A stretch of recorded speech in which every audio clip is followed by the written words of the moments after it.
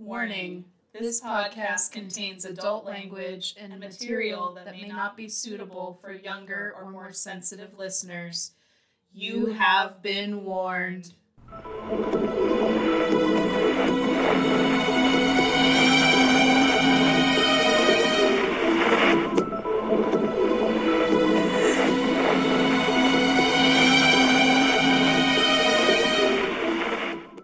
Welcome back, dark tourists of the human soul, to the one-stop spooky destination of your most vivid nightmares. Here, all the shadows have teeth, and the dog park is also off limits. Aww. I know. Us and Night Vale have something in common. We are your travel agents of the damned, the Ghoul Babes. I'm back from hell, and all I got was this lousy t-shirt. And a mild case of possession. I'm Vivian. And I'm the lousy t-shirt. Jade. Rude. Disrespectful. And this week, as promised, we delve back into the vaults, our favorite place outside of the basement of the Haunted Museum of True Crime, where we find ourselves traveling back to the UK in pursuit of yet another serial killer.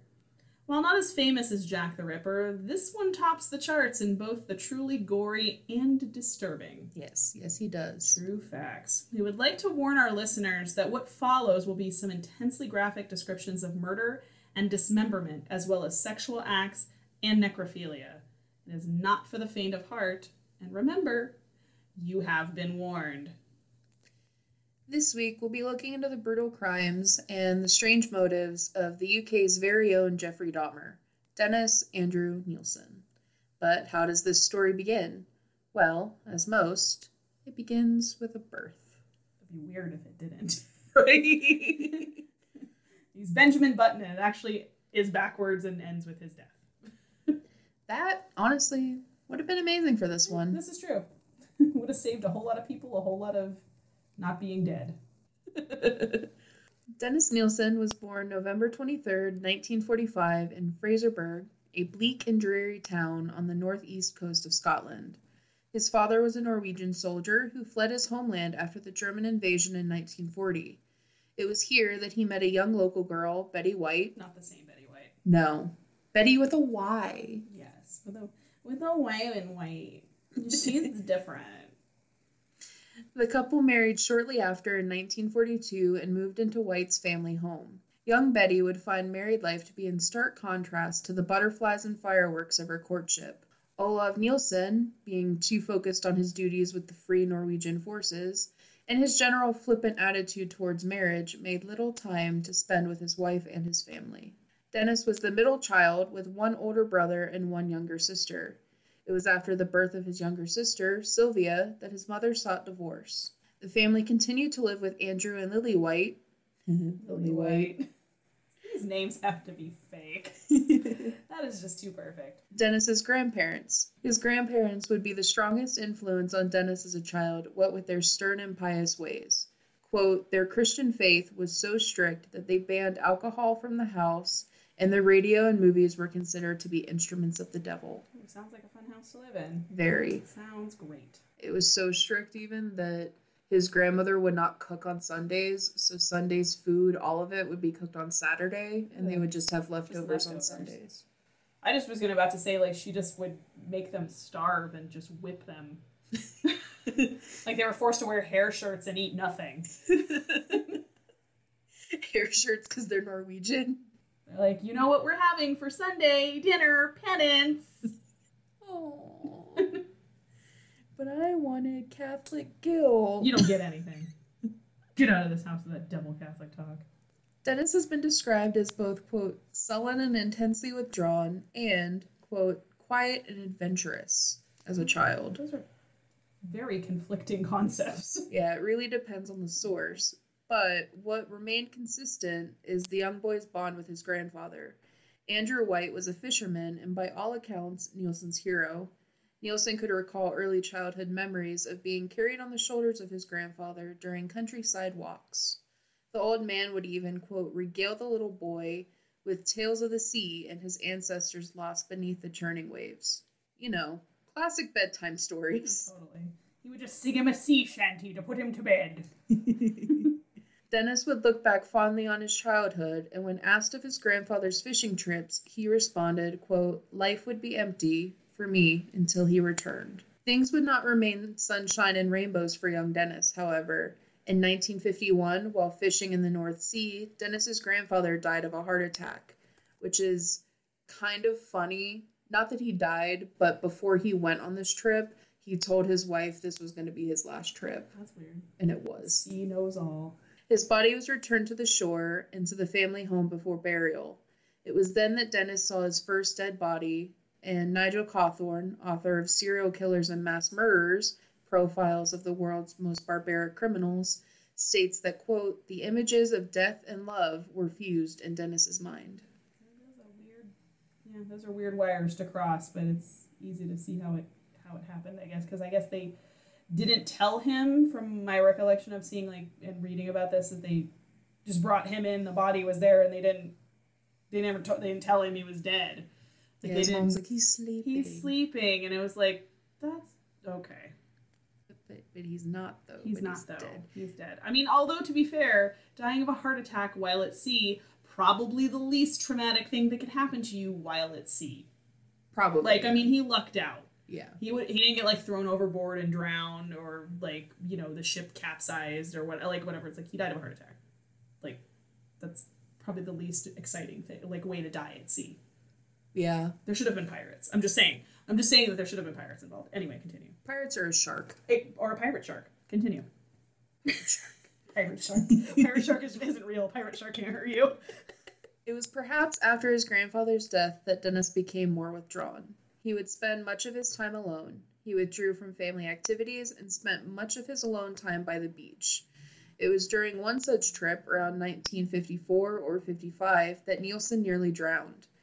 He would later say that at first he panicked, as one would in the situation, and, quote, gasped for air which wasn't there.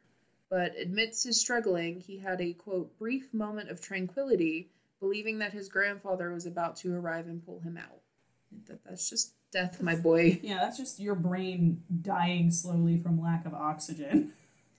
It was not his grandfather, however, that saved him, of course, because grandfather's dead. Yeah, he's dead, Dennis. That would be crazy, Dennis.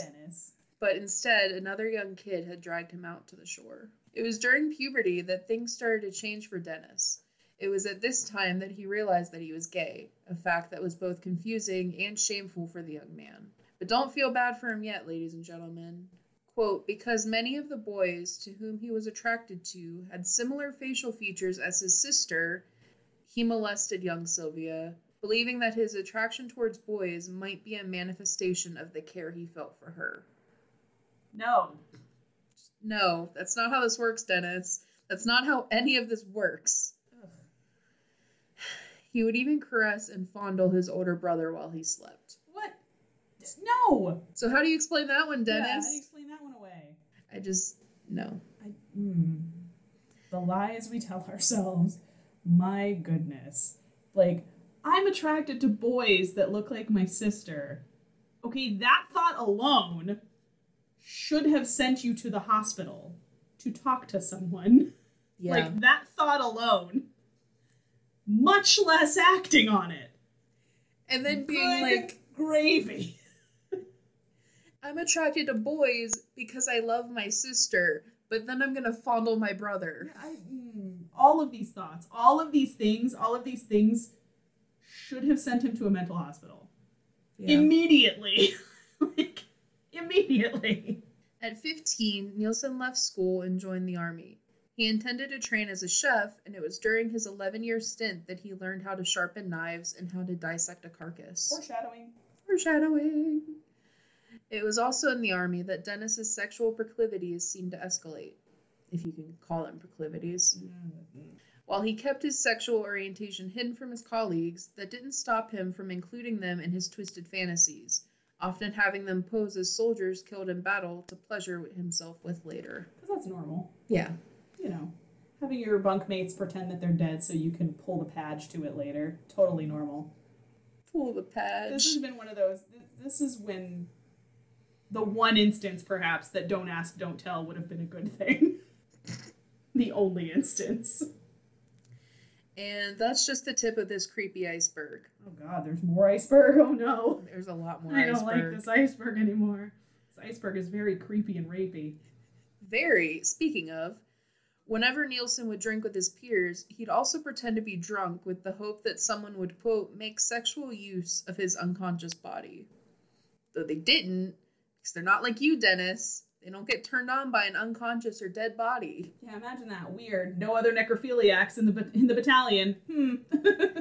Like, the fact that you would pretend to be drunker than you are just to have somebody take advantage of your body. Wow. Wow. Just wow. That's not to say that something strange wouldn't happen. In fact, something did while he was enlisted. While stationed in the state of Aden, Nilsen was kidnapped by an Arab taxi driver. This was not uncommon, as Dennis would later tell of his regiment losing several men in ambushes much like this while on their way back to the barracks. The taxi driver beat him and placed his unconscious form in the trunk of his taxi. When the taxi driver went to pull him out of the trunk, Nilsen grabbed a jack handle and proceeded to beat the taxi driver unconscious. This may have been Nilsen's first murder, as he never knew if the man survived the assault or not. I mean, my guess is he kidnapped him, for what, ransom? To, get money or something? Did they ever say what the motivation was behind the kidnapping? Mm-mm. But I want to say when they pulled him out, when the taxi driver pulled him out of the trunk, they were at, a storage unit or something. Oh, okay. So it could have been for ransom, or it could have been, we're gonna murder you, white man. Get out of this country. Yeah. Sort of thing. Get out, interloper. Get out, interloper. I mean, wouldn't be uncommon for British people to be looked on that way because they were, colonizers at that point in time, and they were kind of everywhere. Yeah. So not, they didn't exactly have a whole lot of fans in some of these countries that they were in. So it's entirely possible that they were gonna rough him up to make a point. Yeah. After 11 years, Nilsen left the army and decided to join the Metropolitan Police. As Cawthorne puts it, quote, Nilsen did well in the police force, but his private life was gradually disintegrating. Death became an obsession. He would pretend to be a corpse himself, masturbating in front of a mirror with blue paint smeared on his lips and his skin whitened with talcum powder. Oh, so he just cosplayed a White Walker and just jerked off in front of a mirror? Ugh, gross. Gross. And just, Dennis, Dennis, what are you doing? There's so much to unpack here, Dennis. And none of us want to unpack it. No. As a matter of fact, put the tape back on the box, seal that fucker up, and send it to Mars, because none of us want to open it, Dennis. Part of me wishes the cab driver had succeeded, because then we could have avoided everything. Yeah, I kind of wish he'd left him in his trunk to suffocate. And then 9 hours later, sitting at home on his couch, drinking a beer, he goes, "Oh shit, guy in the trunk!" He runs outside, and he's like, "Are you dead?" Oh, Dennis. Yes, Dennis. He's trouble. He would not stay on the police force long. Only 11 months into his career as a cop, Nilsen decided to resign because he caught two men, quote, committing an act of gross indecency in a parked car. They were probably boning. They were roadhead, 100%, I guarantee. That was a BJ happening in that car, ladies and gentlemen. More than likely. Oh, yeah. That or the full-on act. One of the two. And because he saw this and could not bring himself to arrest them, he decided to resign. Because he figured, this is not the job for me. He's like, I'm not the one. I'm not the one. Goodbye. I'm out. After his resignation, he went to work as a civil servant, eventually being promoted to an executive officer at the job center in Kentish Town, North London. In November of 1975, whilst living on Teignmouth Road in Cricklewood, these names, London, these names. These names of neighborhoods, London, I can't. They're adorable and infuriating at the same time. Please continue. Dennis met David Gallichan. I don't care what you say, his name is pronounced Gallichan, like the rejected anime character that he is. Exactly. Like he's a fucking Pokemon. That's the only way that I read it in my head. Dennis met Gallichan when he broke up a fight between the male and some others outside of a pub. With the fight broken up, Dennis convinced him to come back to his place, wherein the two got very drunk, and Dennis learned that, quote, Gallichan had recently moved to London, was homosexual, was unemployed, and resided in a hostel. You know, this reminds me of a certain stand-up comic. I'm gay, I'm new in town. I have AIDS. Thank you, John Mulaney. That is exactly what I was thinking as you were reading that. I'm like, that's a lot of information. I'm gonna push him. Anyway, the next morning, the two decided to move in with each other. That's normal. As two do. Yeah. Eventually moving into 195 Melrose Avenue with part of Nilsen's inheritance and their new dog named Bleep. Bleep. These names. Wow. I don't know what's worse, Gallichan or Bleep. Bleep Gallichan sounds like the name of like a sci-fi character in those really bad like shorts from the 50s. Like the adventures of the daring Bleep Gallichan and his boy ward. Rocket Fizz. I don't know. Rocket Fizz. That's what it sounds like. We need to write this. We do. It's happening. The deal was sealed with an exclusive use of the backyard garden. That detail will become important later on. Sure will. While Dennis was the main breadwinner of the pair and Gallichan focused on decorating the flat, the two were in a companionable contentment until Nilsen's abusive side surfaced. Gallichan was verbally berated and often suffered due to Dennis's short temper. Because, He was mad. He was just frustrated at the fact that Gallichan was alive and his heart was beating. And that's what made him so angry. Basically. He's like, dude, if you were dead and would just let me fuck you while you're dead, then I wouldn't get so mad. Well, speaking of, they actually didn't have sex that often. Well, I can't imagine why. Because he was alive. Yeah. Because he was a living person with a heartbeat. That's probably why. Wasn't really Nilsen's thing. Wasn't his ish. Yeah, wasn't his zhuzh. Things came to a head in May of 1977 when the two had a very bad fight. While Nilsen claims he told Gallichan to leave, the latter claims that it was his decision because he couldn't take it anymore. I can't understand you. I ask you to start filming from the feet slowly up to the head. And you go sit, pan. Bloody hell, don't you ever watch movies? You must see thousands of movies. You must know what it's like. They're training chimpanzees at Cape Canaveral to operate a camera. Anybody can do it. Batteries had run out. That's why the camera went up the creek. Okay, fair enough. If you think you know how to use it, all you do is point it down and press a button. What are you doing switching the bloody thing on and off for? You'd never make a cameraman, you know. No. I'm not going to do anything pornographic. Harassed commuter. Harassed London tenant being screwed by the Department of Employment. London Transport. Big chain stores, supermarkets.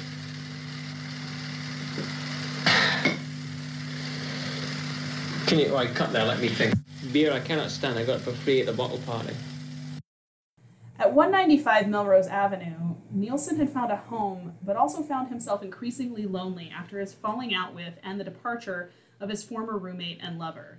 The fleeting casual relationships and one-night stands with various young men seemed only to deepen the ache that Nilsen longed to fill with the presence of a steady partner and lover. None of his relationships after Gallichan lasted for more than 3 weeks, though, and Nilsen would ultimately conclude that he was, quote, unfit to live with. Duh. And began a solitary existence, drinking at home alone while listening to his music. If only he stayed that way. Yeah, if only he stayed that way. Perhaps it was this increased sense of isolation paired with Nilsen's inherent sociopathic tendencies that drove him to commit his first murder. On December 30th, 1978, Dennis Nilsen had been drinking heavily during the day at home, but around evening time decided that he must go out, quote, at all costs to seek company from the outside world. He wandered into the Cricklewood Arms pub where he would encounter 14-year-old Stephen Holmes, who had been on his way home from a concert and had unsuccessfully tried to purchase alcohol and had been rebuffed. Nilsen would invite Holmes, who he believed to be 17, or at least that's what he said, back to his flat with a promise of drinking and listening to music. They would do just that, the pair drinking very heavily before falling asleep. In the morning, Nilsen would wake to find Holmes sound asleep in his bed. He was reluctant to rouse the youth since he was, in his own words in a subsequent confession, quote, afraid to wake him in case he left me, unquote. It was then and there that Nilsen decided that Stephen Holmes would, quote, stay with me over the new year whether he wanted to or not, unquote. Dennis. God damn it, Dennis. His fear of abandonment and a dark need to take some sort of new flatmate would take Nilsen over, and he would take a necktie and strangle Holmes ultimately before drowning him in a bucket of water. In a bizarre ritual that would follow with many of his victims, Nilsen then took the body to the bathroom and washed it thoroughly. He then placed it back in his bed and would later remark that he found the corpse, quote, beautiful. Ugh. He unsuccessfully attempted sex with the dead young man, instead masturbating twice over it, and would spend the night sleeping next to Holmes's body. Gross. Yeah, pretty gross. Nilsen would then hide the corpse beneath the floorboards for about 7 months before removing it and burning the remains in a bonfire in his back garden on August 11th, 1979. Once the murder switch had been flipped in Nilsen's brain, there seemed to be no shutting it off. Past the point of no return, he recalled, quote, "I caused dreams which caused death. That is my crime," unquote. No, you strangled someone and drowned them in a bucket and murdered them. That was your crime. That was your crime, Dennis. I caused dreams which caused death. Okay, Andy Warhol, calm the fuck down. You did not. You literally choked someone to death and then drowned them in a bucket. Not even the tub, a bucket. Maria. No, couldn't even give him the decency of the tub. A bucket? Rude. Disrespectful. This murder bucket. Ooh, a murder bucket. We should sell murder buckets. Murder towels and murder buckets. One goes in the other. I feel like this is a marketing stroke of marketing genius right now. Murder bucket. On October 11th, 1979, Nilsen would make an attempt at a second murder, though this one wouldn't go entirely as planned. He met student Andrew Ho at the St. Martin's Lane pub. He would lure Ho back to his apartment with the promise of sex. When they got there, Nilsen would attempt to strangle Ho, who, luckily for him, managed to escape and flee, and reported the incident immediately to police. Nilsen was questioned by the police, but ultimately would be dropped as a suspect because Ho refused to press charges. A close call where Nilsen could have been stopped, but unfortunately for his next victim, was not. Like, clearly he wasn't that lonely, because he was able to bring this guy back who wanted to have sex with him. Right. And he still was like, no, I'm going to kill you. Because he didn't want them to leave. Right. That was the thing. And that was his tea. And that's the same with Dahmer. It was the same kind of thing where he's like, Dahmer got people to go home with him all the time. Like, all the time. But his problem was, he's like, oh, they're going to leave in the morning. And I don't want them to. I want them to stay with me forever. And that was his whole thing. Didn't Dahmer at least have sex with them, like, while they were alive, though? I don't think so. Oh, well, for some reason I thought he had. So I'm like, at least he got the best of both worlds. He says that they did, like, a couple times. There was one where he remembers blacking out, like, after, and he remembers coming to, and the guy was beaten to death. He claims he doesn't remember anything about that. But that's for the Dahmer episode. Yes. 2 months later, on December 3rd, 1979, Nilsen would encounter 23-year-old Canadian student Kenneth Ockenden, where he seemed to meet most of his victims at a pub. Ockenden had been in England visiting some relatives, and when Nilsen discovered that the young man was playing tourist, he offered to show Ockenden several London landmarks, one of which I'm sure was probably in his pants. I mean, that's what I would have said. After a day of sightseeing, Nilsen invited Ockenden back to his flat for dinner and drinks. Nilsen would again succumb to his fears of abandonment, and while he was adamant that he did not recall the moment he strangled the young tourist, he did recall that he did the deed with a cord of the headphones on which Ockenden was then listening to music. He would then drag the body across the floor by the cord and pour himself a glass of rum before continuing to listen to music himself on the very same set of headphones that he had just used to end Kenneth Ockenden's life. It's fucked. Possibly while the body was still attached to said headphones. I'm not 100% sure. Like, dude. He would wash the body as he did with his first victim, spending the night beside it. The next day, Nilsen would purchase a Polaroid camera and take snapshots of Ockenden's body in suggestive poses. He would engage in sex with the corpse, laying it spread-eagled above him on the bed before wrapping the body in plastic bags and stowing it beneath the floorboards like he had Stephen Holmes. Though uniquely this time, on 4 separate occasions over the next 2 weeks after the murder, Nilsen would disinter Ockenden's body and would prop it up in a chair beside him, having conversations with it while watching television and drinking, which is likely the exact plot of the knockoff snuff film version of Lars and the Real Girl, aka Dennis and the Dead Guy. Yeah. It is Can you imagine being in the chair and, like, you're telling all these jokes, having this conversation, and there's just a body going...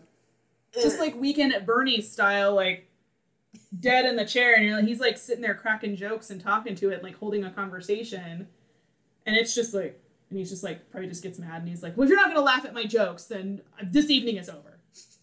Back to the floorboards with you. That was, like, more, like, another point of concern. I'm like, he would hold conversations with this. I'm like, did he actually hear the person talking back?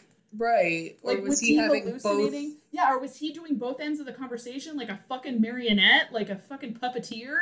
This guy is the Jim Henson, apparently, of necrophiliacs, I guess. Like, was he just making the voice for this person, or was he just hearing it in his head? And, like, that was too far down the rabbit hole for me. I had to pull myself out of that thought line real quick, and I was like, nope. Really Crawling back up. Crawl back out. Don't want to go this far. I don't like this. On May 17th, 1980, Nilsen would claim his third victim, 16-year-old runaway Martin Duffy. Duffy had hitchhiked to London on May 13th without his parents' knowledge and had been on the streets, sleeping rough in train stations and the like, when Nilsen encountered him upon returning home from a union conference in Southport. Nilsen recalled that Duffy was exhausted and starving, so he readily took him up on his offer of a warm meal and a place to sleep for the night. Once Duffy had fallen asleep in Nilsen's bed, Nilsen took the opportunity to fashion a ligature and sit on Duffy's chest, pulling the ligature with great force.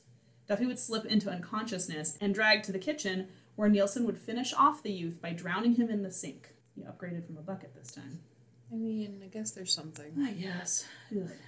He would wash the body with care, as he did with his other victims, recalling that it was, quote, the youngest looking I had ever seen, unquote. Yuck. I feel like I need a boiling hot shower after reading that, directly into my eyeballs. Yes. Duffy's body was placed in a chair and then moved back to Nilsen's bed, where he would kiss and caress the corpse, complimenting it both before and after masturbating, while sitting on the corpse's chest. Duffy's body would be stored in a cupboard before decay and bloating from putrefaction would force Nilsen to stow the body under the floorboards alongside Kenneth Ockenden and Stephen Holmes. You see, there's a pattern here. Mm-hmm.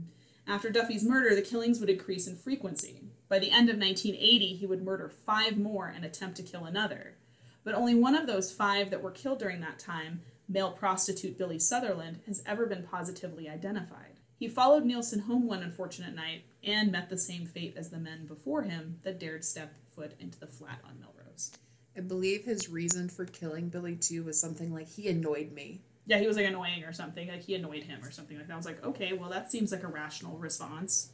Proportionate reaction. And the other ones you liked. Yeah, somebody annoyed you and you murdered them. Cool, dude. By then, the foul odors and swarms of insects drawn by the corpses beneath the floorboards were becoming hard to ignore. Nilsen would report that the bodies were polluted with maggots and fly pupa that would ooze out of the eye sockets when he attempted to disinter them, like some kind of nightmarish Cronenberg-style pinata.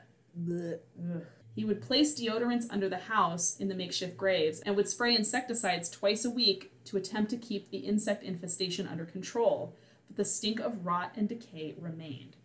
Finally, having no further recourse and not wanting to draw attention from any authorities, in late 1980, Nilsen would remove and dismember each victim killed since December of 1979. He would throw the remains on a bonfire he had erected in an empty spot behind his lot. In order to disguise the distinct smell of burning flesh, Nilsen placed a tire on top of the raging fire to burn, choking the air with acrid black smoke. Once the fire had burned down to nothing but ashes and cinders, Nilsen would use a rake to go through the remains, seeking any recognizable bits left behind. Upon finding a skull still intact, Nilsen destroyed it by smashing it to bits with his rake. See, and if he were like H.H. Holmes, he could have kept that skull and then sold it for money. He didn't remark that when he was burning the first set of victims, the first ones that were under the floorboards, he saw these kids, like, from a distance, like, watching, because he was just sitting watching the bonfire, having a good old time, right? Like, he was enjoying this stuff. Mm-hmm. And he saw these kids, like, stop to kind of look at the fire, and he said he thought it would have been very appropriate had they danced around this funerary pyre. God damn it, Dennis. Like, every time this guy opens his mouth, something awful just falls out. To the point that I want to punch his stupid teeth out of his stupid fudge knot. Fudge knot? Yes. That's his butthole. thought it was a nickname for his face. No, teeth are going out the butthole. Like, I'm going to punch him that hard. Gotcha. He deserves it. He certainly does. Between January and April of 1981, Nilsen would lure 3 more young men back to his apartment where they would never be seen alive again. These 3 remain unidentified, only known by their descriptions in subsequent confessions by Nilsen as, quote, an 18-year-old blue-eyed Scot, a, quote, English skinhead, and a, quote, Belfast boy. The final known victim to be claimed at Melrose Avenue, 24-year-old Malcolm Barlow, would be taken September 17, 1981. Barlow would be found slumped against a wall outside of his home by Nilsen, and when Nilsen inquired on the welfare of the young man, he would be informed that the medication that Barlow took for epilepsy had caused his legs to be weak. Nilsen recommended that Barlow should be in the hospital and helped him into his residence before calling for an ambulance. The next day, Barlow would be released from the hospital and would return to Nilsen's home in order to thank his generous rescuer for his assistance. Bad move. Yeah, he should have stayed away. Nilsen invited him in, and after a meal and a rum and a Coke, Barlow would fall asleep on the sofa. Nilsen would manually strangle Barlow where he rested on the couch and stow his body beneath the kitchen sink the next morning.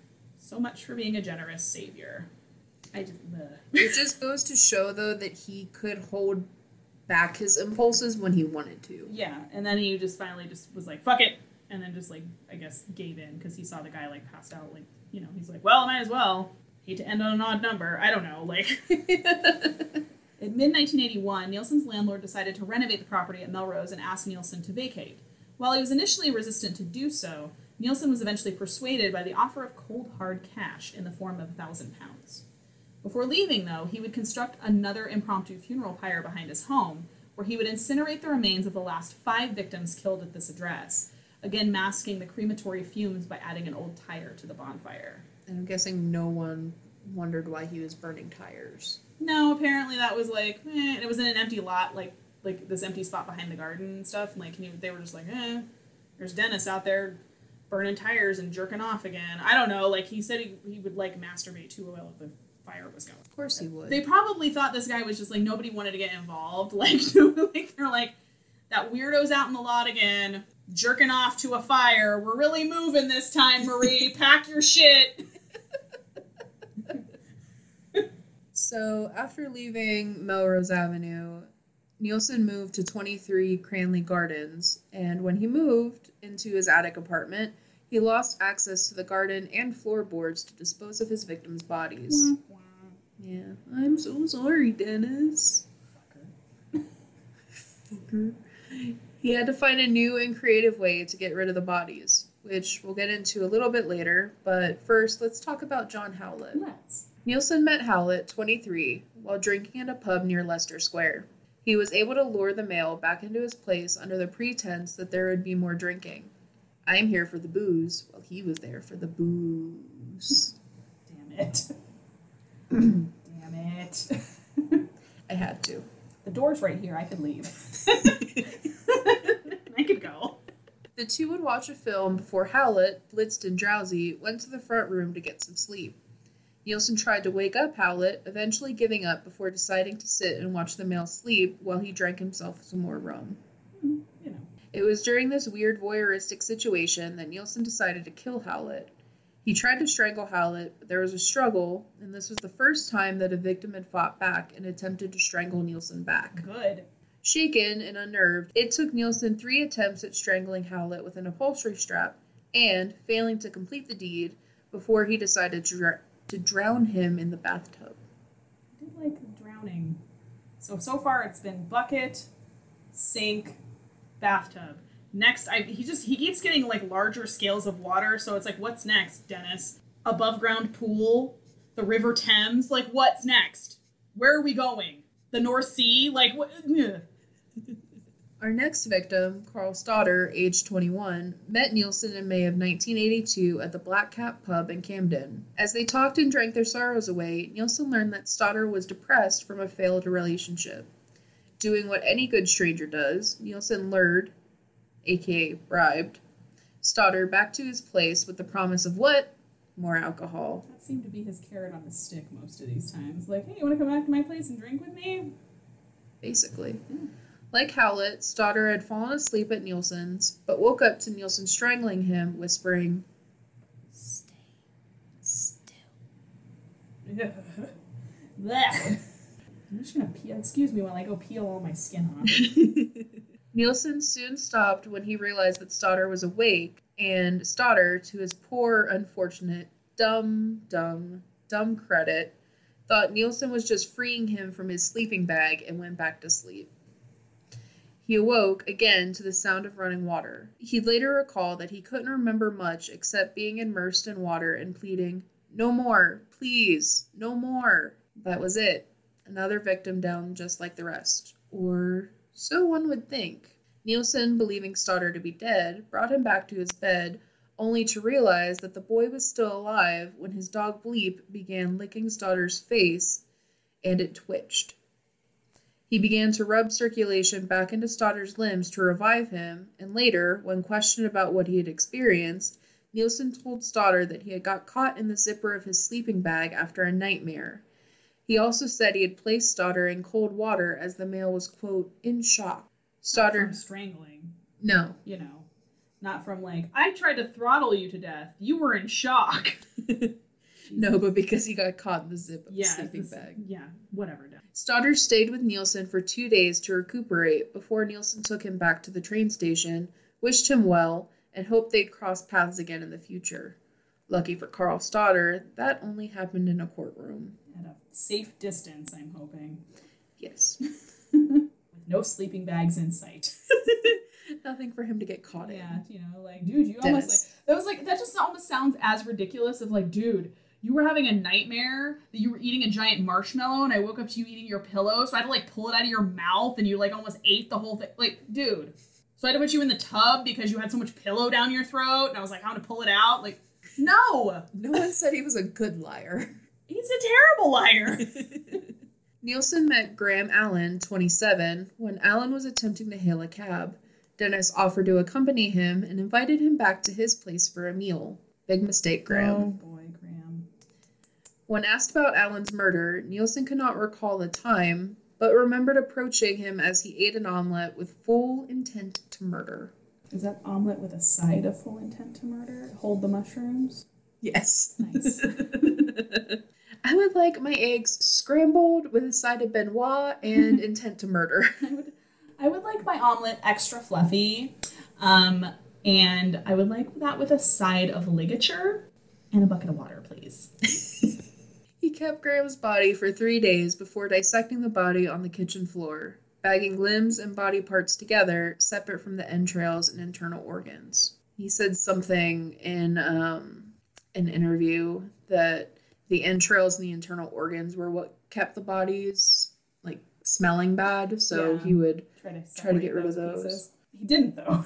No, he didn't. He would just separate them from the rest of the body, but he never actually got rid of them. No, he was just like, I'm gonna bag them separately and tie it up real tight. And no one will notice. Well, then he would. There were instances where he would try to get rid of the organs because he was realizing that was what was putrefying and causing the bodies to bloat and stink. But his method of that, we'll get into shortly. We will get into that. Stephen Sinclair was Nilsen's final victim. Stephen, age 20, met Nilsen January 26, 1983.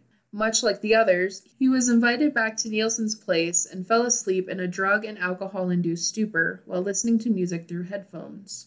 Nilsen is known to have said, quote, "Oh, Stephen, here I go again." Here I go murdering again. Before strangling him with a ligature made from a necktie and a rope. While performing the ritual cleansing of the body, Nilsen discovered deep slashes on Stephen's wrist from where he had tried to take his own life. After the cleaning, Nilsen covered the body in talcum and arranged 3 mirrors around the bed. He lay naked beside Sinclair, kissed him on the forehead, and said goodnight. Over the next few days, he dissected Sinclair's body and used the crepe bandages that were on Stephen's wrist to seal the bags. Oh, so he used creep bandages. Great. Because he was a creep. Yes. It's pronounced creepy bandages. It's pronounced creepy bandages, Dennis. God. But I thought that was so macabre, the fact that you use the bandages that he was hiding his wrists. And the fact that, like, I don't know what's worse, the fact that he would use his bandages to seal the bags that his dismembered body was in, or the fact that this poor soul survived a suicide attempt to get killed by Dennis fucking Nilsen. Definitely the second. Ugh. Teeth out the fudge nut. That's what's happening. It was at this point that Nilsen would boil the flesh off the heads, hands, and feet of his victims, much like he did back during his Melrose Avenue days. He began to dispose of the flesh, internal organs, and small bones by what? Flushing them down the toilet. Incredibly smart or a fatal flaw? Well, let's get into that. Funny enough, in a dead body, there's no blood spurts or anything like that. It congeals inside and forms part of the flesh in there, and it becomes like anything in a butcher's shop. There's little or no blood. You know these plastic bags that you have, dustbin liners, you slit one of those so it forms kind of a sheet. You haul the body out onto the floorboards, put it on the sheet, and then cut it out. In an unlikely twist of fate that Nilsen either never predicted or he himself ironically set into motion, the crimes at Cranley Gardens were discovered by a plumber. Not a policeman, not a detective. A plumber. The Roto-Rooter man. Possibly the first time that I will ever say that on this show. A plumber discovered a serial killer before the cops did. Promote that man. Yes. Give him a raise. Michael Catran, a Dynarod employee, was responding to the flats at Cranley Gardens following complaints by several tenants, including Nilsen himself, about a drain blockage. He's so stupid. Dumb. Dennis. Like, could you imagine the complaint? You know what's blocking the drain, Dennis. But could you imagine that call that he's like, hi, excuse me, I have body parts. I mean, I have a Hair. block. I mean, I have hair. A lot of hair. I'm a barber. For my house. For my house. In my drain. I shave a lot of heads. Come fix it. Fix it. Upon opening up a drain cover on the side of the house, Catran discovered what the blockage that was slowing the drains was. The drain was packed with what appeared to be a flesh-like substance and numerous small bones of undetermined origin. Because that's normally what one finds in a drain, yeah? It's just a flesh-like substance. Sir, it's flesh. But I'm sure that was probably not initially what you think, because he's probably like, that looks like skin. There's no way that's skin. Like, right. Because that wouldn't be like, you wouldn't automatically go there just because that is so incredulous and so unbelievable that you're like, that looks like, but that can't be what that is. You know, totally what you find in a drain. Not like hair, not calcium deposits, not, you know, somebody's fucking toddler flush their fucking toy train down the toilet. No. Chunks of flesh and bone. Catran was immediately suspicious, as any sane person might be. Red flags were flying all over the place. So he reported his findings directly to his supervisor, and both would return to the house after dusk and agree to hold off on any further investigation of the drain blockage until the next morning. Prior to leaving the property, Catran was stopped by Dennis Nilsen and a fellow tenant, David Alcock. Okay, get your giggles out now. Alcock. Alcock and no action. Alcock and no balls. Take it home with you. To ask what the source of the blockage had been. He shows up with another tenant to go, so, about those drains, huh? Either you're trying to get caught at this point, or I don't even know anymore. He's just so cocky. Oh, he just figures he would never get caught, I would assume. It's either you're trying or you're just so full of yourself that you never think they're going to catch you. He was all cocky. Ba-dum-bum. Take it home with you. Again. For the second time.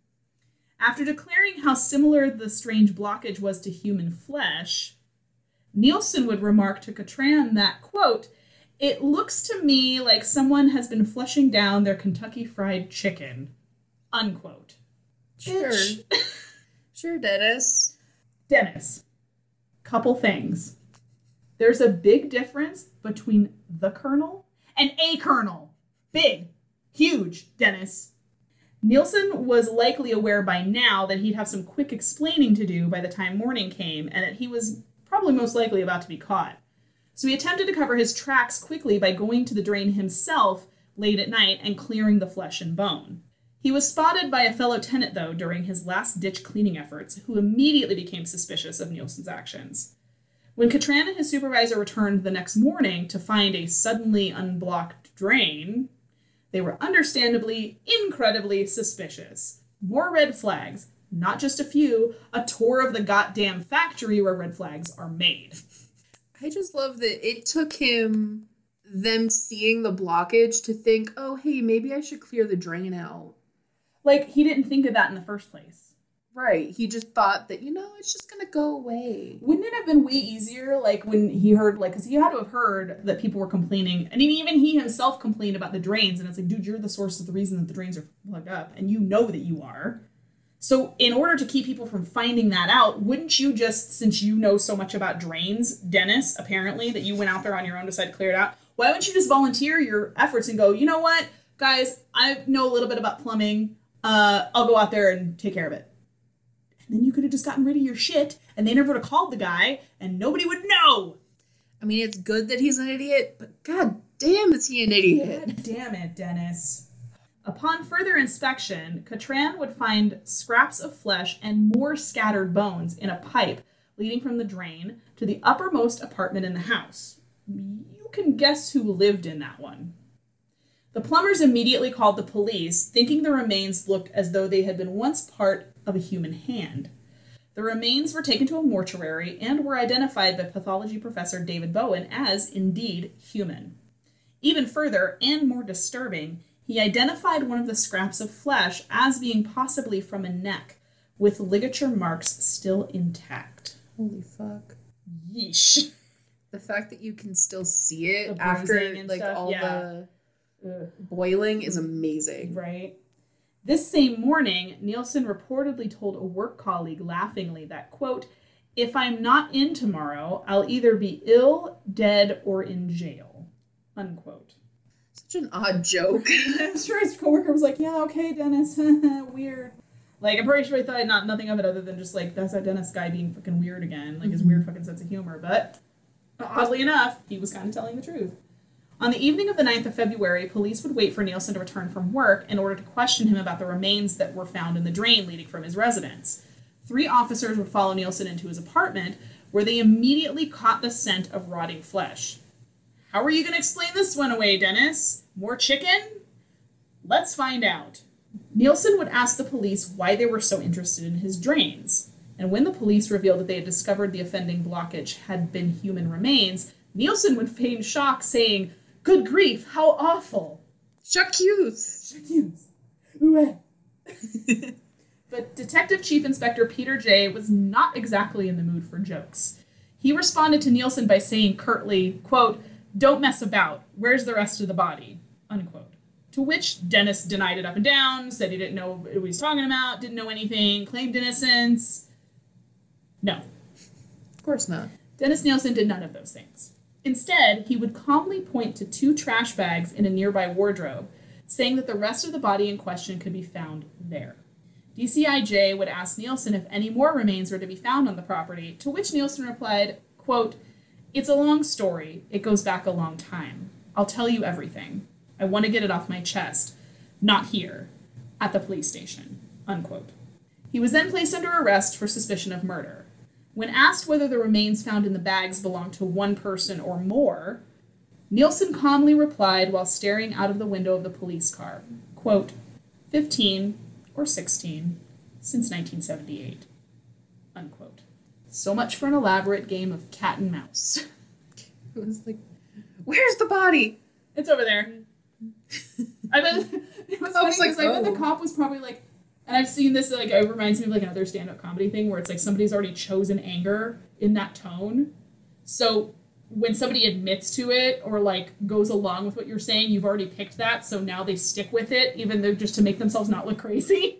So I can imagine he's like, stop fucking around, Dennis. Where are the bodies? It's like, it's over in the cabinet. I didn't think you would admit to it, but I'm gonna stay in this tone. I already decided. It's like holding in a fucking sneeze. I'm gonna go outside and reset. He storms outside, comes back in. And he already, like, I could just see him already chose, like, elevated anger, and then he's like, where are the bodies? They're in the cabinet. You can't play games with me. I didn't think you would admit to that so readily. God damn it. I need a glass of water. He's already still just so angry. But not from Can't walk back the anger now. No. The bags were later removed by the authorities from the Cranley Gardens apartment, and their contents were as nightmarish as could be expected. One contained 2 dissected torsos and a shopping bag of various internal organs. The second bag contained a human skull, mostly flensed and peeled of flesh, another severed head, and a torso with arms attached but the hands absent. You were saying about missing your hands? Oh no. Oh no. Oh no. I didn't want them to have that fate. Oh no. I was like, missing him. Okay. Flush the hands down the toilet, I guess. I don't know what the plan was there for that. In an interview conducted on February 10th, Nilsen would confess to further human remains being inside a tea chest in the apartment, as well as in an upturned drawer in the bathroom. The remains were from the 3 final victims taken at the Cranley Gardens horror house. More bones and sections of corpses, including a skull, the lower part of a torso, and some legs would be found exactly where Nilsen claimed they would be. The same day, he would escort the police to his former home at Melrose Avenue, where he would show them the locations of his funeral bonfires where he had disposed of his previous victims. Once charged with murder, Nilsen would be interviewed on 16 separate occasions over the following days, where he would confess in elaborate and excruciating detail to his murders, totaling over 30 hours of confession tape. He was adamant when he said he didn't know why he killed, simply responding, quote, "I was hoping you'll tell me that," unquote, when asked about his motives. He would speak in detail of how he would clean the bodies after killing them via strangulation or drowning. He would apply makeup to cover any blemishes or signs of decay for as long as possible after death. He would dress them, prop them up, engage them in conversations, or just simply for company. He would indulge his sexual impulses with the bodies, either through masturbating over them or through intercrural sex, but insisted that he never penetrated any of his victims, claiming that they were, quote, "too perfect and beautiful for the pathetic ritual of commonplace sex," unquote. God damn it, Dennis. Again, like you said, everything that comes out of his mouth, I just want to hit him. I want to punch his face to custard. Just to custard, till there's no bones left, nothing left, just mush. Intercrural sex, by the way, y'all don't know, is between the thighs. Or he would like push the thighs together and just kind of like use that instead of an actual orifice. But I guess, whatever. I was like, okay, Dennis, that's splitting hairs. You still had sex with the bodies after that. Yeah, it doesn't really matter. Your dick was still on them. It doesn't really matter in what fashion at this point, because now you're just splitting hairs. Well, I didn't penetrate them. Dude, does it matter? You murdered them and then you fucked them. Yeah, and had sex with them in some sort of fashion. Stop it, Dennis.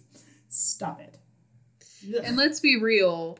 It wasn't that they were too perfect and beautiful for commonplace sex. It was because they were dead and he couldn't get his dick in their ass. That could be. And imagine, like, some of them, like I said, he would trot out from underneath the crawl space after they had been in there rotting, and Yeah, I just, no. Like, having sex with a bag of warm chicken meat.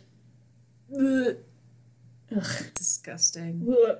He was asked why some of the heads discovered in the Cranley Gardens apartment had been exposed to moist heat, and Nilsen explained simply how he had boiled the heads to rid them of the internal contents and the flesh.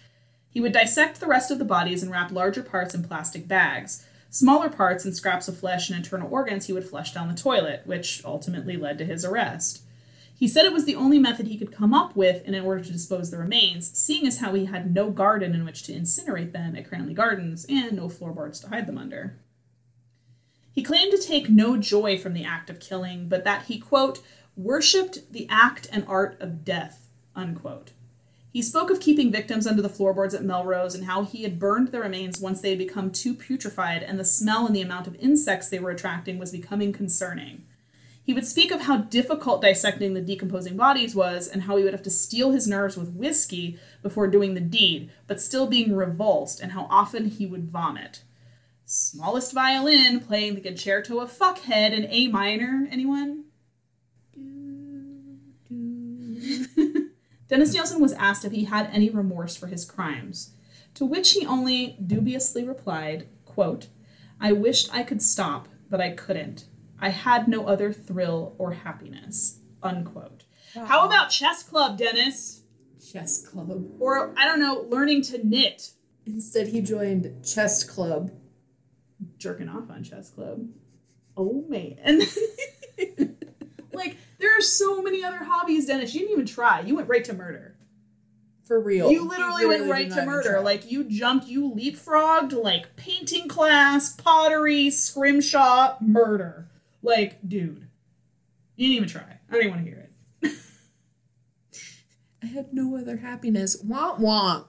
Again, concerto a fuckhead in A minor, please. Who the fuck is my piano player? Dennis Nilsen was brought to trial on October 24th, 1983. He was charged with 6 counts of murder and 2 counts of attempted murder. Nilsen pleaded not guilty to all charges, while the defense and prosecution engaged in a battle over his sanity. Defense lawyer Ivan Lawrence posited that, quote, Nilsen suffered from diminished responsibility, rendering him incapable of forming the actual intention to commit murder, and should therefore be convicted of manslaughter as opposed to murder. Well, sorry it didn't work out, Ivan. Nice try, dude. Dennis had cooperated with the police, providing a full, detailed confession, which led to the discovery of the charred bone fragments of 12 victims at Melrose Avenue, in addition to the dismembered bodies at Cranley Gardens. The nail in the coffin was Nilsen's own admission, quote, at the precise moment of the act of murder, I believe I am right in doing the act. So Nilsen was, quote, mentally abnormal, but he was still sane and able to take responsibility for his killings. Absolutely. He knew exactly what he was doing. There was a hunt. It was intentional. Like, he would go and lure people back with this 100% intention. I mean, he even said that, like, he's like, I had an omelet and the intent to murder. Dude, there is no bigger, like, premeditation than that. Like, he went out with the idea to do this. Yes. Douglas Stewart was the first to testify against Nilsen. He stated he had woken up in Nilsen's apartment with his ankles bound. Nilsen was straddling Stewart and strangling him. When overpowered, Nilsen shouted, "Take my money!" Yeah, which the prosecution argued reflected Nilsen's, quote, rational, cool presence of mind in that he hoped to be overheard by other tenants. So basically thinking that if anybody heard the scuffle, they think it was like a prostitute or something. Right, and then he was the victim and he was being mugged. Yeah. Stewart, clever, but so stupid. Very. Fuck, dude. Stewart had reported the incident to the police, but after questioning Nilsen as well, the police dismissed the ordeal as just a lover's quarrel. That sounds awfully familiar. Yeah. Milwaukee police. Good old homophobic cops. The second witness was Paul Nobbs. He testified that he went with Nilsen back to Cranley Gardens for some whiskey dick. Get it? Because they were going to drink, and then he'd get the dick. Whiskey dick is terrible, though.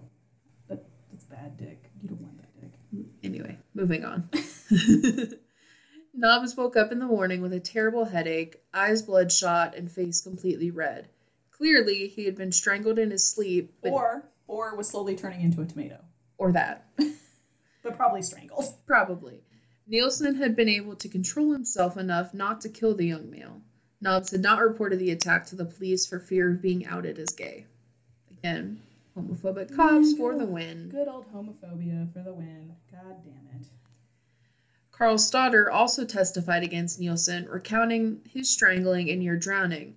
However, the evidence he provided was not added to the indictment against Nilsen because of his whereabouts, which were unknown until after the indictment was completed. They couldn't find him. Yeah. Okay. So they had to let him have his day in court. But they just kind of didn't include him in the evidence. They still let him give, like, a victim, like, impact statement, but, like, his testimony wasn't included because they couldn't find him. Got it. Right. That should have been enough to convict, right? I would think so. That's like 3 or 4 people that have said, yeah, dude totally tried to strangle me. At least 2. Yeah, so they have the witness statements, the physical evidence, his own cooperation, plus him saying, quote, I have no tears for my victims. I have no tears for myself, nor those bereaved by my actions. So no remorse either. Got it.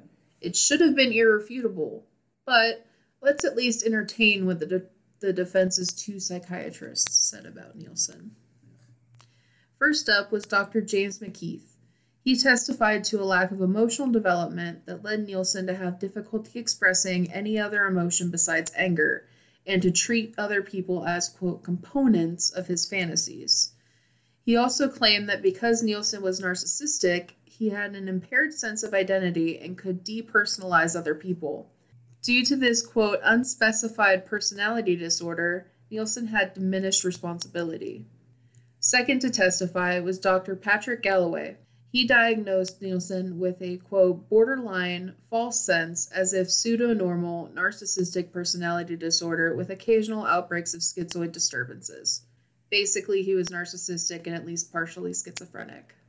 That's what that long-ass diagnosis means. I don't think I buy that for 2 seconds, but, you know. Yeah, he argued that during these instances, Nilsen would act impulsive and violent and would, quote, disintegrate under circumstances of social isolation. The prosecution, however, was able to get Galloway to admit that Nilsen was intellectually aware of his actions. To rebut the claims made by the defense's psychiatrist, the prosecution called Dr. Paul Bowden. Paul had interviewed Nilsen 16 different times for a total of 14 hours. He testified that although Nilsen was abnormal in a, quote, colloquial sense... Read weirdo. Yeah. Duh, Paul. He was a manipulative person capable of forming relationships, but had, quote, forced himself to objectify people. He also testified that Nilsen did not have a mental disorder. The jury adjourned to consider their verdict on November 3rd, then returned the very next day, finding Nilsen guilty on all counts. Nilsen was sentenced to life in prison with a minimum of 25 years. Which then I think that was, when they revisited it, it was just changed to life in prison. Yeah. Like, you're never getting out of prison, Dennis. Stamp. Like, it wasn't even like they took the minimum of 25 years away. They were like, yeah, no, you're just going. You're just staying there. You're staying there. No, goodbye. And I was like, it's funny because, like, the defense's psychiatrists are 100 prescript. I'm so mad. I'm running words together. I might be having a stroke. The defense's psychiatrists were describing being a sociopath. Exactly, but they're like, oh no. But they're like, I was like, all the things you just said are him being a narcissistic sociopath, which does not excuse you from murdering people. I'm sorry, you can't use that as a defense. Like, he sees people as, like, what was it, like, objects to his fantasies, and has a hard time feeling anything but anger, and can't, like, I'm like, dude, you just described a sociopath. You just described Ted Bundy. Can you imagine if they'd have used that as Ted Bundy's, like, excuse for his, like, the reason he murdered 32 women is because he saw them as objects. Yeah, not a defense. It's like, well, no duh. No shit, Sherlock. You want to tell me that water's wet now? God damn. So frustrating. So Nilsen would kind of become sort of famous in prison, oddly, kind of in a ways, because he was, I mean, his crimes were so extreme and so crazy that he would be interviewed at length by television news outlets and the media many times during his time in prison.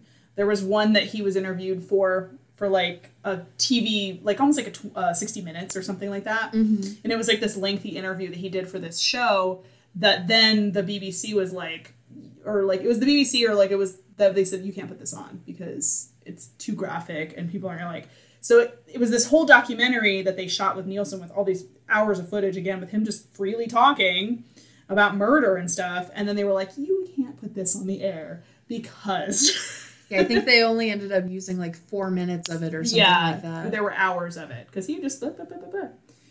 he would even be asked about the Milwaukee monster, Jeffrey Dahmer, whose motives and even kill count were very similar to Nilsen's. Like, very similar, eerily similar. He was asked if he thought that Dahmer did indeed cannibalize his victims, as was claimed, a claim which Nilsen would refute. He would say likely that Dahmer didn't consume the flesh of his victims, but that it was simply for the purposes of easier disposal of material that could rot and draw attention, like he did. In an interview with true crime writer Brian Masters for Vanity Fair, Masters would cite one of his interviews with Nilsen. Quote, "It is Nilsen's opinion that claims of Dahmer's cannibalism are probably not true. He is talking subconsciously," Nilsen told me in our recent interview. "It's a kind of wishful thinking. What he really wants is spiritual ingestion, to take the essence of the person into himself and thereby feel bigger. It's almost a paternal thing in an odd way." Significantly, Milwaukee Police Chief Philip Areola told the Milwaukee Journal early in the investigation that, quote, "the evidence was not consistent with cannibalism, implying that none of the body parts which littered the apartment supported Dahmer's contention." Somewhat tentatively, I asked Nilsen if he'd ever been tempted to eat parts of his victims.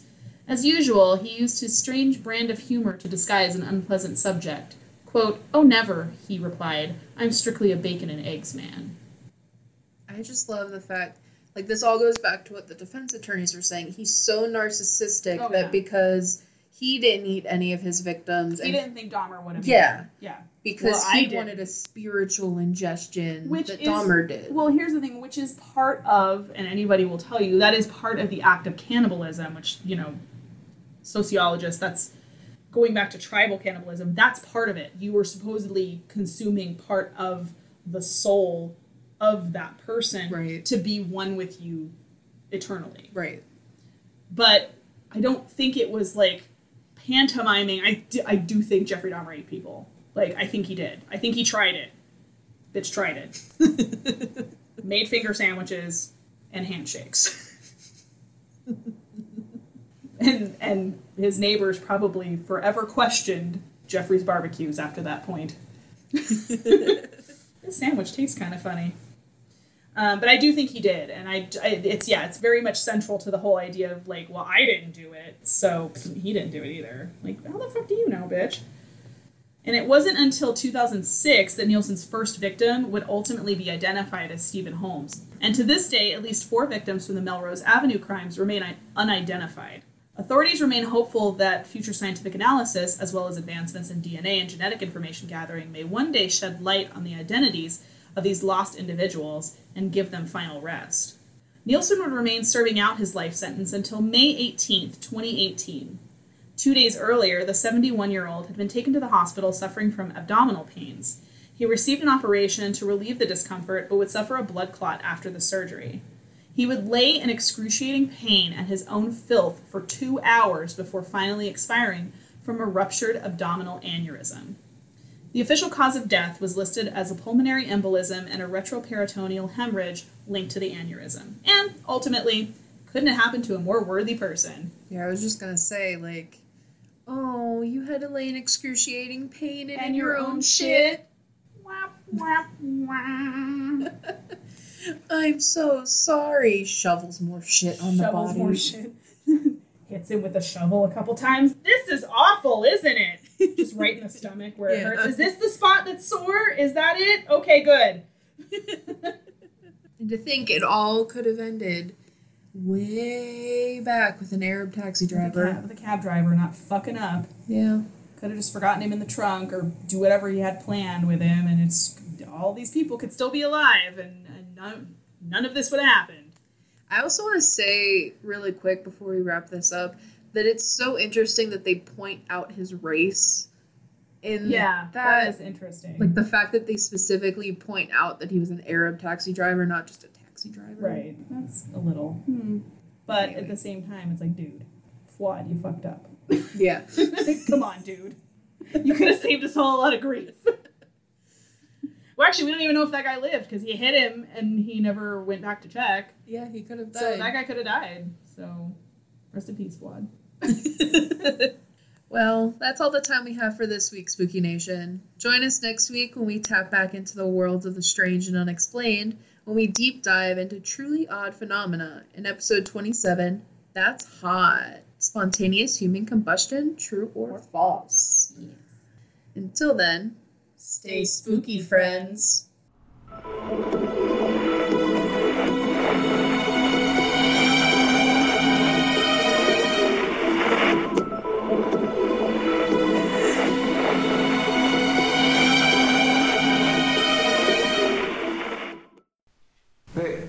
The most exciting part of the little conundrum was when I lifted the body, carried it. It was an expression of my power to lift and carry and have control.